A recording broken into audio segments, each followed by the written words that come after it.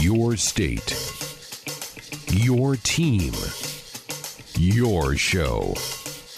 This is Sports Nightly. Mills now in the backfield. Two wideouts to the near side. Stole the tight end in motion. Turn. Fake the handoff. Adrian keeps it himself. Coming to the near side. Adrian to the 5. Adrian Martinez in. Touchdown, Nebraska. Adrian Martinez finds the end zone from 10 yards out. Oh, baby. Sports Nightly is presented by the NDOT Highway Safety Office, who reminds you to buckle up and put the phone down. Now, let's check the pulse of Husker Nation with your hosts, Greg Sharp and Ben McLaughlin. And good evening. Welcome. We're honored to have you with us here tonight. Thank you so much for spending some of your Monday night with Greg and Ben. We got a game to recap. Huskers finally opened the 2020 season on Saturday, being beat by the Ohio State Buckeyes, 52-17, a game where Nebraska really went toe-to-toe for darn near the entire first half. The last 3 minutes of the first half is where this one really flipped that in the opening drive of the second half. But there was a lot in there that we'll get to tonight. We certainly want your thoughts. What you witnessed. What was your takeaway from the game? Our phone number is 531-500-4686 to dial us up with a comment or question, or fire off a text on our U.S. Cellular text line. Proud to be the official wireless sponsor of the Huskers. It was a great start for Nebraska. You heard the highlight in the open. Nebraska took the opening kickoff 4 plays later, 75 yards later. They were in the end zone to take a 7-0 lead. They had the lead until about the 8-minute mark of the first quarter. Then they fell behind 14-7, got it tied, got a stop in the red zone, forcing a field goal for Ohio State to put them up 17-14 with just 3:12 left to go in the half.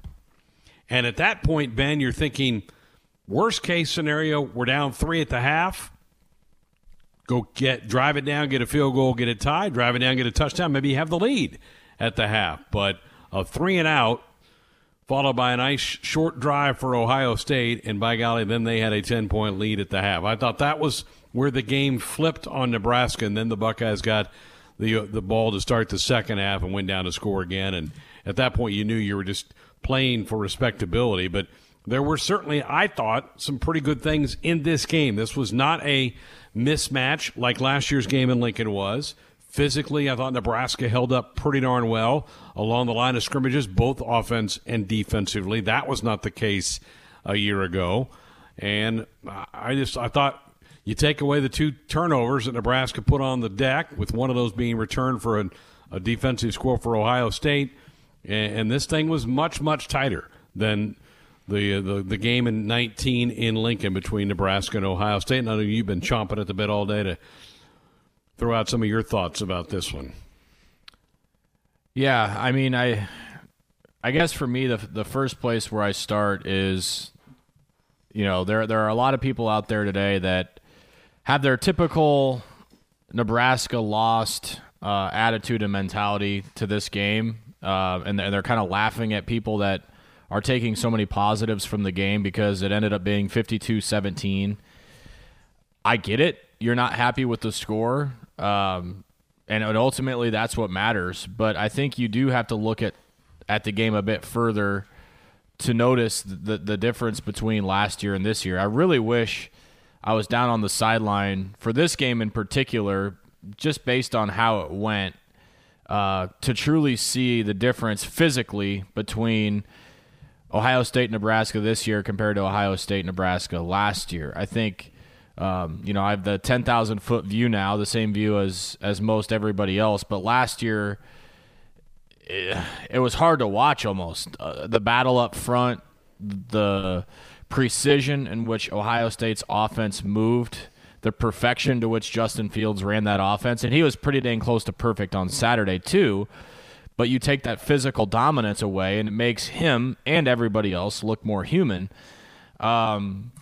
So I think how we got to the 52-17 score is important. I think that is worth talking about. And I do think how everything started to turn was on that drive that you talked about. Jeremiah Searles and I talked about this in the fifth quarter show, that yes, it would have been awesome. First of all, it was great that Nebraska held them to a field goal right there. And I don't think the play itself that allowed the field goal to get to where it was is being talked about enough. Keep in mind, Ohio State picked up that first down by an inch. And Nebraska was an inch away from holding them on fourth down, declining that penalty and taking over with the game still tied 14-14. It was a great move by Scott Frost to call for a measurement there because the spot, which it looked like Ohio State got a little bit of a help with the spot there at before the chains came out, would have negated the field goal attempt, and Nebraska would have taken over 14-14. However, the situation would have been similar whenever Nebraska took over the ball, and what they really needed to do, and yes, it would have been awesome to get 7. It would have been great to get 3, but I think you would even have taken moving the ball 20, 30 yards down the field in 5 or 6 plays, and maybe you score, maybe you don't, maybe you punt the ball back, but get to halftime down 3. I mean, if you're down by just 1 possession at halftime, Ohio State, you had to anticipate was going to put some things together and probably go score to start the third quarter. Then it's only a 10-point game, and you get the ball back, and you get a chance to go score again and make it a 1-score game. Instead what happens is they go score. That's 17 unanswered points, and then the big turn of the entire game that was kind of the dagger in the heart was the Adrian Martinez fumble and the scoop and score. That's really where things started to get out of control score-wise. And then, of course, the controversial ending where Ryan Day has his backups in and sticks one more in the end zone. And I don't know that we're going to spend a ton of time on this today. Maybe we get asked about it, maybe we don't. Did I think it was cheap? Yeah. Did I think Ryan Day knew exactly what he was doing? Totally. I totally think this was premeditated by Ryan Day. To tell everybody that you didn't have the personnel on the field to take a knee, I mean, 30-plus seconds ran off the clock, Greg, between that third down play and the next play. You had plenty of time to get new personnel in there to take a knee. To take a knee doesn't require a significant thought process on who you get out there to take a knee. He totally knew what he was doing. Here's the deal. Ohio State only plays 2 ranked teams this year. So they really need to impress the committee every single time they touch the field to be in that conversation if everybody else is undefeated because of how late of a start the Big Ten got. I understand that. And Ohio State just pushed it in the end zone. The 52 looks a heck of a lot better than 45. Getting that 50 mark is a huge feather in the cap. So Ryan Day knew what he was doing. He knew he was going to apologize later for it, and hopefully, everything be okay. That being said, Scott Frost is right. Nebraska has to stop him, and that's what a lot of people are saying is, you don't like it, stop it. BYU faked a punt up 35 points this weekend.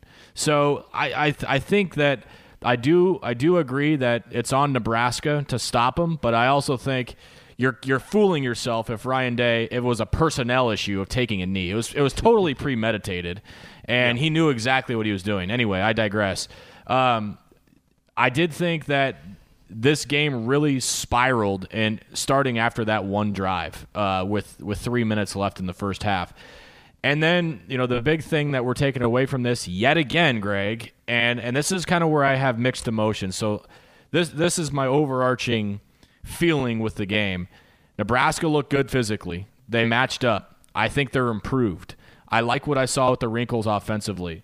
Am I worried that Nebraska didn't push the ball downfield? That's a pretty big narrative right now. A little bit, but I also think the game plan didn't lend itself to that. I think Nebraska knew that they'd have success with higher percentage plays, running plays, quicker pass plays, and they did. They had great success when they weren't holding, when they weren't fumbling snaps, when they weren't doing the things that put themselves behind the sticks and turning the ball over. That offense was working. The scheme worked. The game plan was working.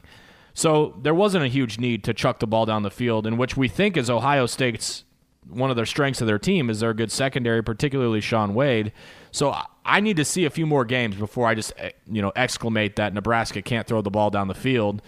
I do think part of that was what Ohio State was trying to do. There are a lot of positives to take from the game, but until this team shows me that they can stop shooting themselves in the foot and make losing football plays, you have to assume that it's probably going to happen again. Maybe not against Wisconsin, but probably at some point this season. They have got to find, and Scott Frost said this in his presser today, you have got to find a way to get out of your own way. You got to stop doing it. The targeting penalties, you can't do it. I'm talking particularly the Cam Taylor-Britt one. The holding penalties, getting behind the sticks, fumbling snaps, putting the ball on the deck, scooping scores. All those things have to stop. And you can't do them against really good teams because they're going to bury you. And that's exactly what happened. I thought there were a few things in the game that weren't necessarily Nebraska's fault, that they just couldn't catch a break. Justin Fields' knee was down on a play, and they end up scoring on the next play. On the fourth down play on the slant, Casey Rogers gets a hand on the ball and deflects it, and it still wobbles into the hands of Garrett Wilson. There were just little things that happened that weren't necessarily the fault of Nebraska, that didn't go their way, that ended up benefiting Ohio State. But we got to find a way to stop shooting ourselves in the foot, and I don't know how you do it because it seems to be something new every week. Yeah, I didn't catch the deflected pass. I went back and watched the first half this morning, and you're right. That was a 4th and 5 play on the first drive of the game for Ohio State. But earlier on that very same drive, one play earlier, Ohio State was faced with 3rd and 16. Fields scrambled for 11, set him up with 4th and 5. Even with getting the ball deflected, Nebraska couldn't get off the field. That has to change with this defense. Too many times you've got teams off script, behind the chains, as they say in football terminology. You got to close that drive out and make them punt or kick. And I'm thinking of another time in the second half, Nebraska just got a field goal. Yeah, it's still 38-17, but you pin them deep in their own end, and you darn near get a safety. And then you've got 3rd and 14. They run a simple zone read for 16 yards out of deep in their own end and keep the drive alive. And at the very end of the play, Cam Taylor-Britt gets flagged for targeting. He's out of the game. So you lose Cam Taylor-Britt. You don't stop them on 3rd and 14 at their own 6 when you're probably going to get the football back at midfield. Down 38-17, I get it, but a chance to cut into their lead and keep some momentum on your side late third quarter. That has to change. This defense has got to figure out a way. Eric Chinander has to figure out a way how to stop teams on these 3rd and longs. And too often that happens. You're right. And then offensively, man, the second drive of the game, and we were bragging about, we thought that this would be taken care of, Ben, last week, about wide receivers lining up right, not doing the wrong thing. Don't hurt us. We had 2nd and 1 after a 9-yard pass play to Wandale at the 35 after a 7-7 tie, and Wyatt Lewer jumps off sides. And so now you have 2nd and 6. You don't end up getting the first down on that set of downs. You have to punt the ball back to them, and then they have the lead. Those are the things that you're right. That this team still hasn't gotten over the top of that to start playing winning football. On our text line, Ben, a question. Thought I would see more of Dedrick Mills, only 9 carries. Were you surprised that we didn't see more of Mills in game 1? A little bit. I do think that there was definitely an emphasis to get a guy like Luke the ball a little bit more. But yeah, 9 carries. A little bit surprised, but I also am curious to know from the coaches, if the scheme was maybe try and run more outside than in between the tackles, in which case I don't know that Dedrick is the best guy for that. I thought Ronald Tompkins came in and ran outside very well, and maybe that's the type of type of skill set that they were more looking for against a team like Ohio State. So. I guess my answer is a little bit, but I'm not worried by the lack of carries that he got. I think a lot of this was determined by the game plan. Right. They're coming. There'll be games where he's a bigger part of the game plan and they want to attack the center of a defense. Might be Saturday. We'll see what they unveil for that. All right, one of the big stories coming out of the Ohio State game were the ejections to the targeting with Cam Taylor-Britt and then Deontay Williams, who now will both have to sit out the first half of Saturday's game with the Badgers. The head coach was asked today about whether they could appeal. What have their conversations been with the league about this? Here's the head coach. I don't want to talk about discussions with the officials in the league yet. Waiting to hear back from them again. I don't believe there's a process to appeal. that penalty. So I think we're kind of stuck with the outcome of it, whether we agree with it or not. We need to get some young guys involved, not just in the secondary, but in a lot of places. And I think as soon as those guys are ready, we have some guys with some talent to make us a better football team. So all those guys got to grow up, and some are going to have to do it this week. What'd you make of those calls? Yeah, I thought the one on Cam, I watched it back 4 or 5 times, and I don't want to speak for him, but I don't know if he tried to hit him lower than maybe he thought his body was lower than what it was. Maybe it was what we saw. Maybe he did just make a bonehead play. I don't know exactly how that unwound. I think Cam's probably the only one in his mind that knows, what really happened. The one on Deontay, I couldn't have disagreed with more. And the thing that shocked me about it was how fast they came to their decision. I mean, that blew me. The JoJo Domann one took like 15 minutes, it felt, to get to the right decision. And that one wasn't targeting. And to me, those hits were awfully similar. You had shoulder-to-shoulder contact for a guy who, in one case in Garrett Wilson with JoJo, made the catch. And in one case with Smith and Jigba not making the catch. Deontay Williams was the reason why he didn't catch that football. If he doesn't hit him, he's catching that ball. And I agree with Joel Klatt that in that particular case, he did launch. There was a clear launch, but the rule isn't described as launching. It's described as forcible contact to the head and neck area or using the crown of your helmet, neither of which he did. So just because there's the launch aspect of it doesn't indict him on the rule, because JoJo Domann did the exact same thing with the launch, and the flag was picked up. So I disagree with it. I feel terrible for Deontay.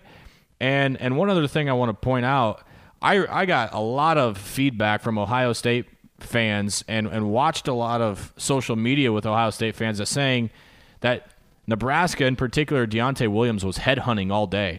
That's how he plays. That's always been how he plays. It wasn't just him headhunting Ohio State receivers. He's all about laying the hits. And that's his biggest asset as a defender and as a safety, is he likes to hit people.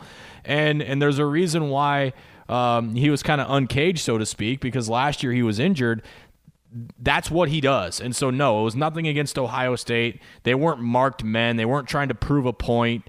That's just how he plays the game. And it's the same way to a certain extent for Markel Dismuke. So I disagree with it. I think it's terrible that Nebraska is without those 2 players against Wisconsin. And they're going to have young players step up because of it. And I Cam Taylor-Britt one I was fine with. Couldn't have been more against the Deontay Williams hit.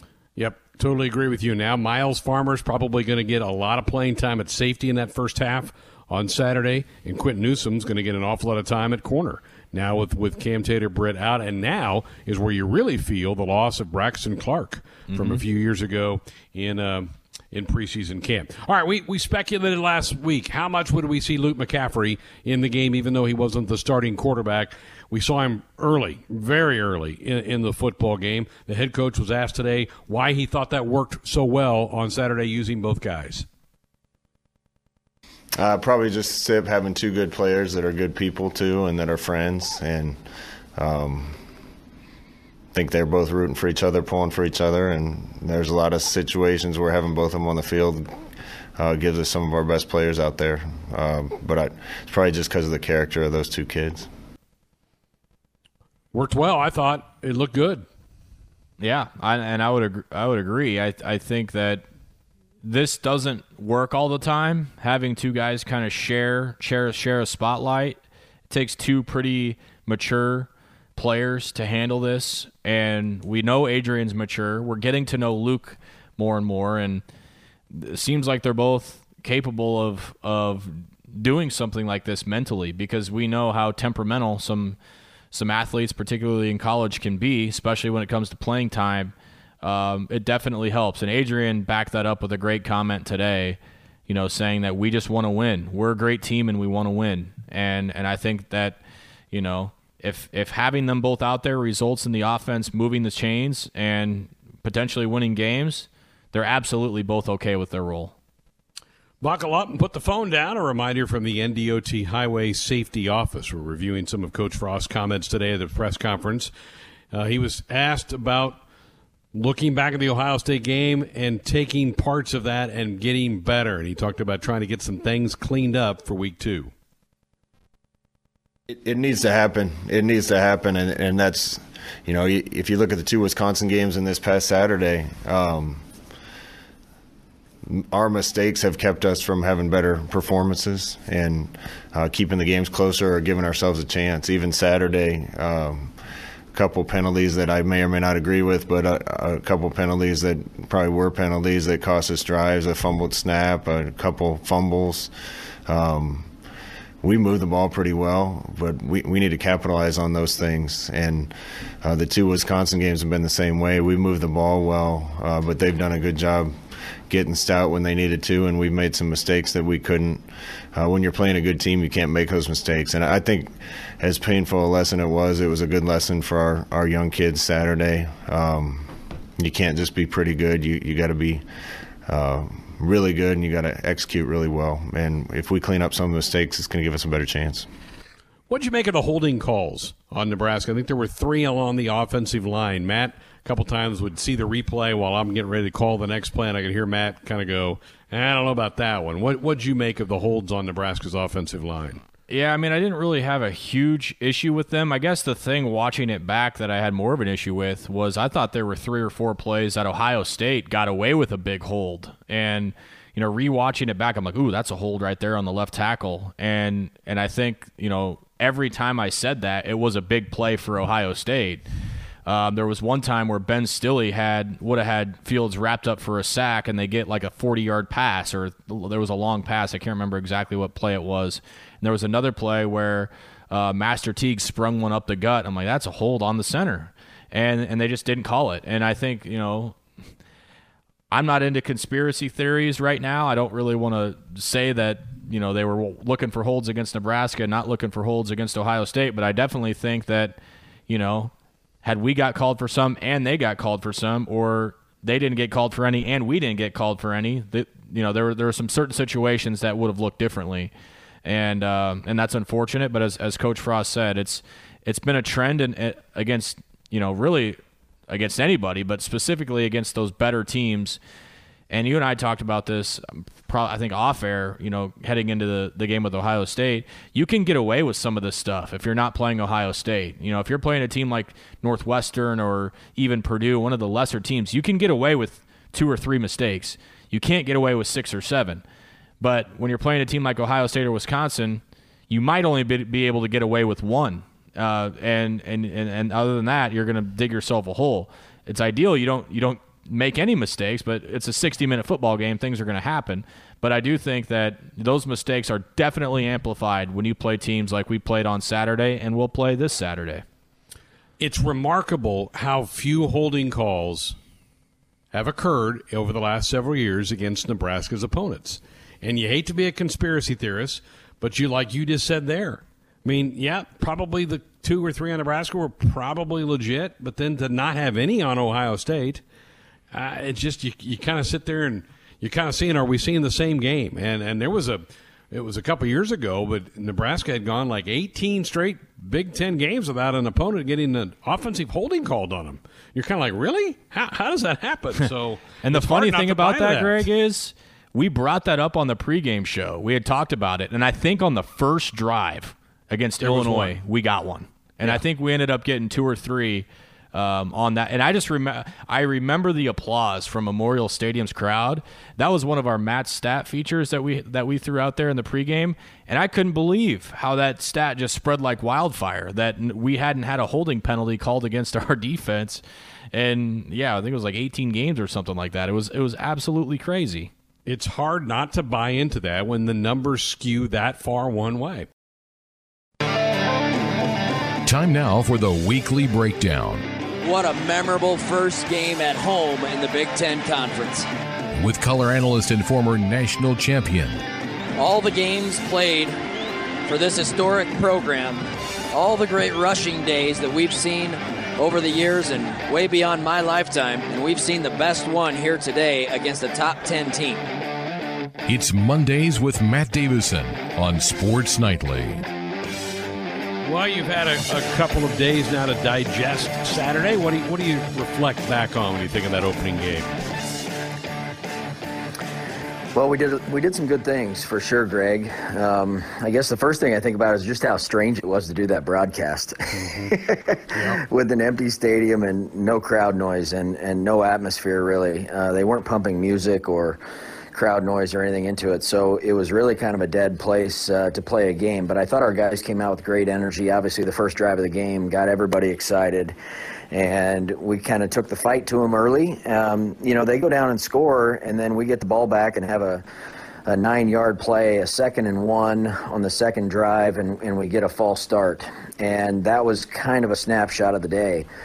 When on offense, at least for Nebraska, when we didn't turn the ball over or have a silly penalty, we were able to drive the ball and put some drives together and get some points. And unfortunately, there were too many drives, a couple of fumbles in the second half, a couple of holding calls that were drive killers that we just couldn't overcome against a really good team. And those are the things you can't do when you're playing one of the best teams in the country. And we did those things. The score got out of hand, but I think everybody that was watching that game, at least in the first half, can say, hey, Nebraska was physically able to go in there and compete with Ohio State. And so I was proud of our guys for that. I don't think there's any question that we're tougher and in the trenches, and we did a lot of good things on Saturday. So obviously you don't like the score ending up the way it did, and you never like to lose, but I thought the guys went out and competed really hard. Offensively, one of the things I've heard from people afterwards is it didn't seem like Nebraska tried to push the ball down the field much in the passing game. Is that there? Is that still a phase that needs to be worked on by this group? I don't think there's any question we have to be able to do that, and we have to get the right guys on the field to be able to do that. And, I think we really focused on the short passing game early in the game, and really wanted to get the ball out of the quarterback's hands quick and not allow pass rush to get home and take a negative play with a sack. The offensive line did a good job protecting for the most part, and so we probably did have more time to try to push it down the field. But we have to get the right personnel out there to do that. And on Saturday, I think there was only one pass that went 20 yards down the field. So obviously when you're able to stretch the field deeper and put some pressure on a defense deep down the field, then it helps the running game as well. So that's just one phase of the offense that has to get better as we move forward.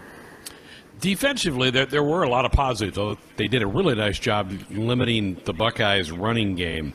But this defense still has issues, it seems to me, on 3rd and longs and getting off the field a little bit. How big of an emphasis do you think that's going to be in the coming weeks for this staff?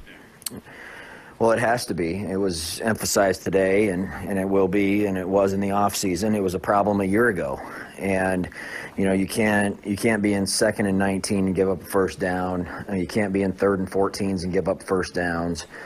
And it was a problem a year ago, and it was a problem on Saturday. 8 out of 13 on 3rd down for Ohio State is way too high a percentage, obviously, and some of them were longer, and those are the times you need to get off the field. We had, I think, 4 sacks, and they were able to overcome those. When you get a negative play, you have to be able to get off the field as a defense, and we were playing against a team that had a lot of speed on the outside, NFL wide receivers, and that really backed up our secondary. Going back to talking about our inability to do that, Ohio State was able to do that. They ran past us a couple of times. That softens the defense up, and it made their underneath throws a lot easier with crossing routes and quick outs and those sorts of things. So we have to adjust somehow. We had 4 sacks, as I said, and there were about 3 others where we had really good pressure. So that wasn't bad, but I think the coverage needs to get better, and somehow we have to find a way to force teams to punt when we get them in 2nd and 3rds and longs. You mentioned the secondary. There's going to be some playing time opportunity this week because of the ejections for Cam Tater, Brennan, Deontay Williams. A real opportunity here for some of these young players in the program, isn't it, coming up on Saturday? Yeah, for sure. I mean, we already had the season-ending injury for Braxton Clark, and so that had hurt the secondary already, and then you throw in a couple of suspensions, and so you're getting down the depth chart a little bit, but we think we have some talented guys. Haven't played a ton of football, one of them none at all, but You're right. It's a great opportunity. It's going to be a physical football game. We're playing against a team that threw it really well last week. And so I think both teams are going to be figuring each other out a little bit early on. Wisconsin didn't probably run it as well as they wanted to last week, but through the air they were really effective. So, big opportunity for some young guys in our program. It's unfortunate. I hate it that we have to have a couple guys sit out for the first half. It's just the way it is. It's might not agree with it, but we have to put other guys in there and get them ready this week. Matt, how different is the preparation for the Badgers compared to the Buckeyes? Two totally different styles of play, isn't it? Yeah, it's quite a bit different. I mean, Wisconsin is just so sound all the time, and it's not that Ohio State isn't, but we had a pretty good game plan last year against Wisconsin, really moved the ball well, just didn't score enough points. And, you look at Ohio State as a whole, and they just have NFL players running all over the place. Offensively, they're super explosive, one of the best quarterbacks in the country. And, you're facing two really good teams. They're different in some ways for sure. The speed on offense is different, where Ohio State has track guys that are going to be first-round draft choices at wide receiver. Wisconsin does it with big bruisers that know what they're doing, they're grown men that have been in the program a long time and don't beat themselves. So different programs, but the two most successful programs for the most part in the Big Ten in the last few years. So tough start to the season for us, but a big opportunity for us here at home to try to knock them off. And if we're ever going to win the Big Ten, you got to win your half first, and that means beating Wisconsin. Matt Davison's with us. It's our Mondays with Matt segment here on Sports Nightly. How did you feel like the two quarterbacks worked themselves into that? How did you feel like that fit on Saturday? Thought it was really good. We have two great kids there, two of the best athletes on the team, two high-character kids that understand they'll do anything to win. And so I thought it was pretty smooth. Luke is just too talented to keep on the sideline, and so he came in and did some great things at the running back position, did some great things at quarterback. Both of them turned the ball over, and they know they can't do that on Saturday. So, but you have two guys that can play the position, and it's great to have depth there, and we'll get them both on the field, I'm sure, this week again, and continue to try to find ways to use both of their talents. Scott Frost got asked this earlier today at his press conference about a lot of the young men from the 2019 class starting to find their way onto the field. That was a pretty highly rated class. And, I don't know what you thought, but I liked what I saw from a lot of those redshirt freshmen, or in a couple of cases, true sophomores.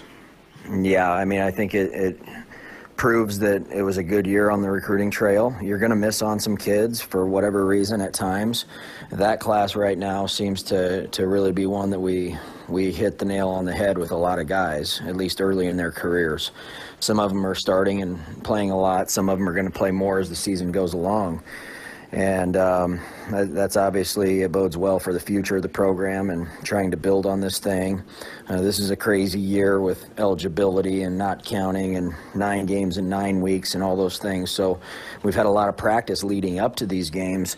Now we're going to knock out a bunch of games hopefully in the next 2 months, and these guys will gain experience, and then we'll hopefully get back to some normalcy in 2021 where we can have spring ball and get better then and have these guys grow up for another year where they're going to be even better in next fall. So, it's always nice to have young guys that are able to come in and contribute, and some of them are really good already. Yeah. All right, very good. Can't wait to get back in our home booth. It'll be odd not having fans there, but looking forward to being back in that room with you on Saturday. Well, it's never too bad to go into Memorial Stadium on a Saturday, is it? I wish our fans could be there with us too, Greg, but we're going to go out and play our tails off, try to get a big win against the Badgers on Saturday. Adam Rittenberg of ESPN.com joins us every Monday night. And, Adam, great to have you with us. And as I look at what happened over the weekend in college football, a lot of the bigger stories centered around the Big Ten, didn't they?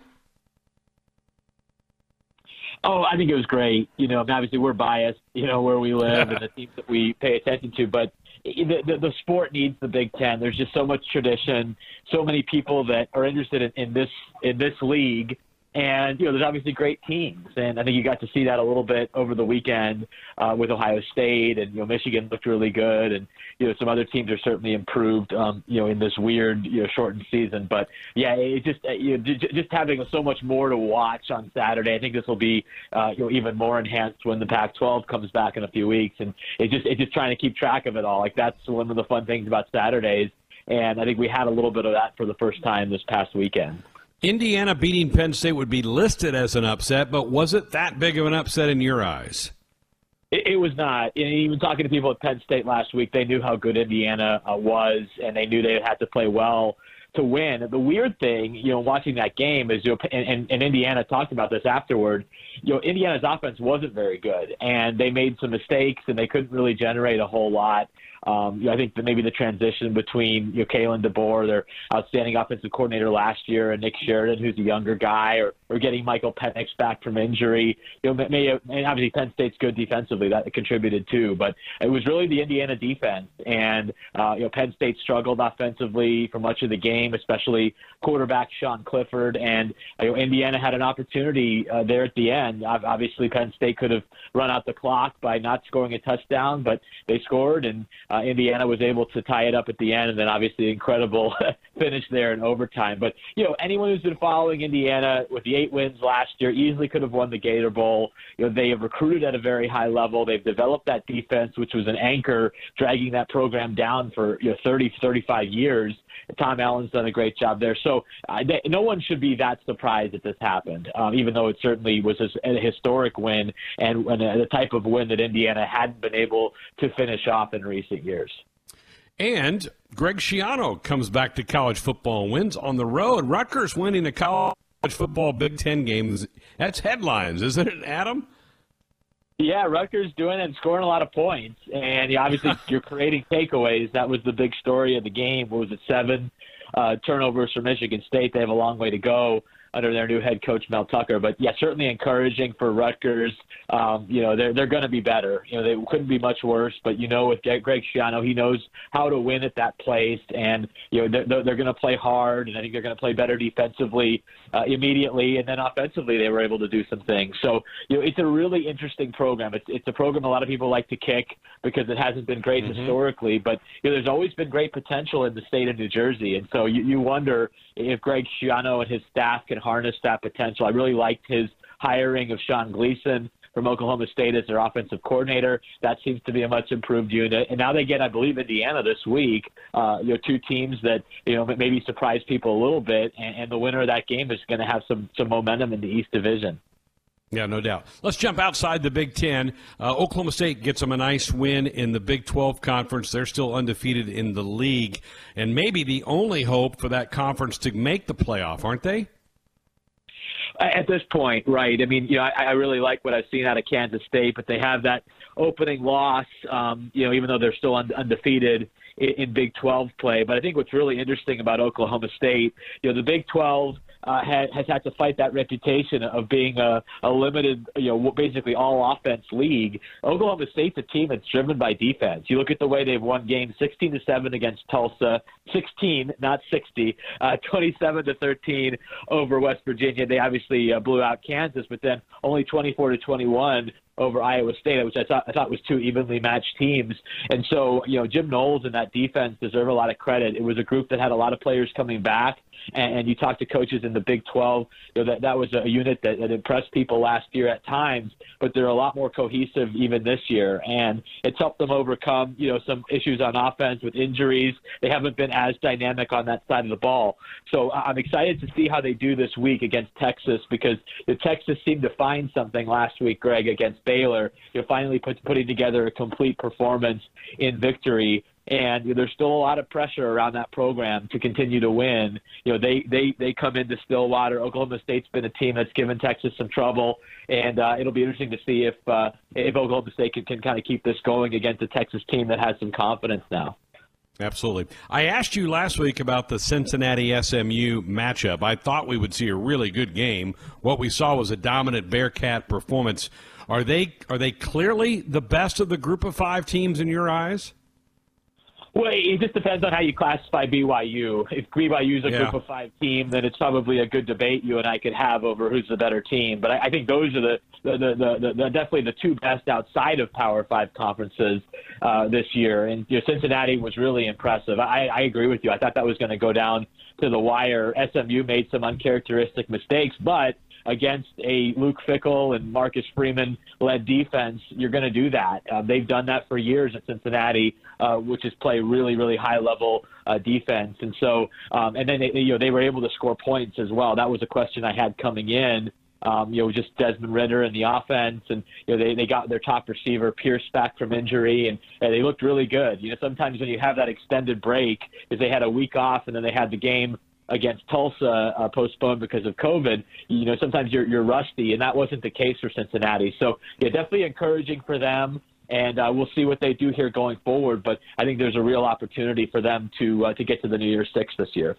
He has just done an amazing job there at Cincinnati. Okay, let's turn the page to this week. Probably by far the biggest matchup, still in the Big Ten, Ohio State at Penn State. Some luster gets knocked off because the Lions lose to the Hoosiers. Do you give them a chance against the Buckeyes? Because Ohio State looked really good, I thought, on Saturday.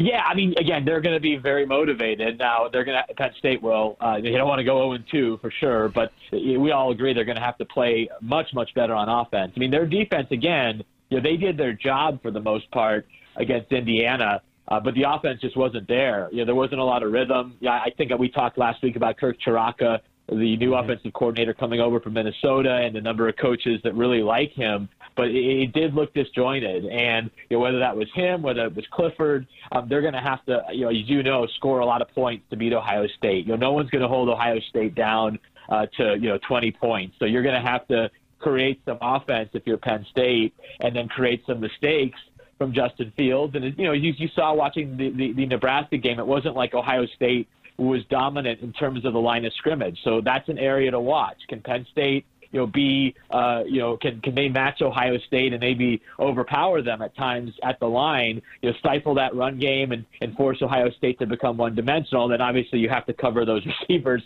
and try to pressure Justin Fields. So it's a really tall task for the defense. But, I would expect to see a little better offense from Penn State this week than we saw last week.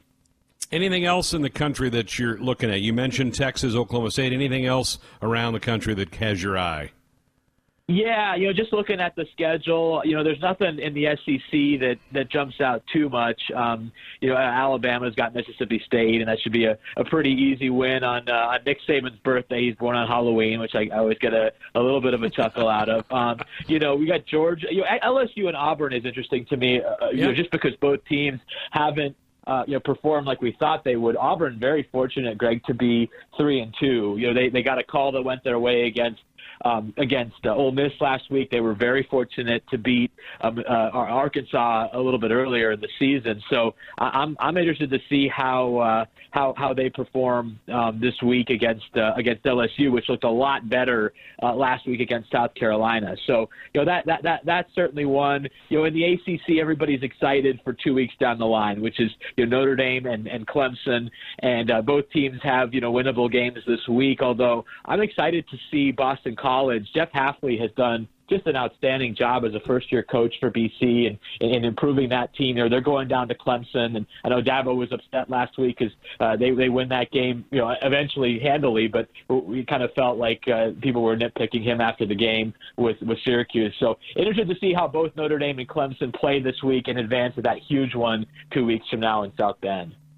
Adam, I'll be honest with you, with all the excitement of the Big Ten getting underway last week, and I forgot that the Mountain West also kicked it off, completely blew off all those games. How did Boise look? Did anybody look any good out in the Mountain West? Yeah, I thought all in all that just the overall slate going off, you only had the one game, unfortunately, with New Mexico and Colorado State that was postponed because of, just the state regulations in New Mexico. That's a storyline to watch. But there were a lot of good games. Nevada, overtime win over Wyoming. That was an exciting one. San Jose State, really impressed. They beat an Air Force team that crushed Navy. The Air Force had already played a game. They were the only Mountain West team to have played. And San Jose State, which you remember, they had to go all the way from their campus up to Humboldt State University And as a California native, I can tell you that's a long way to go to just practice because of the county regulations. So they come back and they shut out Air Force for 3 quarters and win that game 17-6. So impressed with what Brett Brennan is doing there with the Spartans. And you mentioned Boise, a dominant opening game, 42-13 over Utah State. You know, they get BYU coming up, and that's a big one because BYU has been so good. And, you know, they obviously have aspirations to try to get a big-time bowl invitation this year, but they're going to have to get through Boise, and same thing with Boise. So that's going to be a fun one here on a Friday night in a couple of weeks. Well, we'll look forward to that. Adam, great stuff as always. Enjoy the week, and we'll talk next Monday. You too. Thanks, Greg. The head coach had a press conference earlier today, talked about a wide variety of topics, and one of those was how did he feel like the front 7 on defense held up against the Buckeye offense? I was pretty pleased with it Saturday. We were still missing a couple pieces. We got to get healthy here, but thought we held up in the run game pretty well. Thought we tackled better than we did last year. Thought we held our position at the point of attack better up front against a really good team. You know, I think everybody knows what kind of team Ohio State had last year and this year, and I think we did a better job of that. You know, but quite a few of their yards came on scrambles, which we got to do a better job seeing that and rallying to it. But they're really good at running outside zone, mid zone at Ohio State. Thought we held our gaps pretty well and played those plays really well. Wisconsin's run game is completely different. There's going to be a lot of 2 backs, multiple tight ends. The fits are tougher, so we got to make sure we're in the right gaps for those kind of plays and not bite too hard on the play actions that they run off them. So it's a different challenge, and hopefully we can get ourselves ready for it. And on the other side of the ball, how about the offensive line and their performance Saturday? For the most part, I thought we played really well. I thought we ran it pretty well against a good team. A little inconsistencies there, too. A couple pass protections where we just flat out whiffed. One where kids misread the signal, and we left a tight end alone on one of their defensive ends in protection because kids saw the wrong play come from the sideline. But overall, I was pleased, and I think it's something we can build on.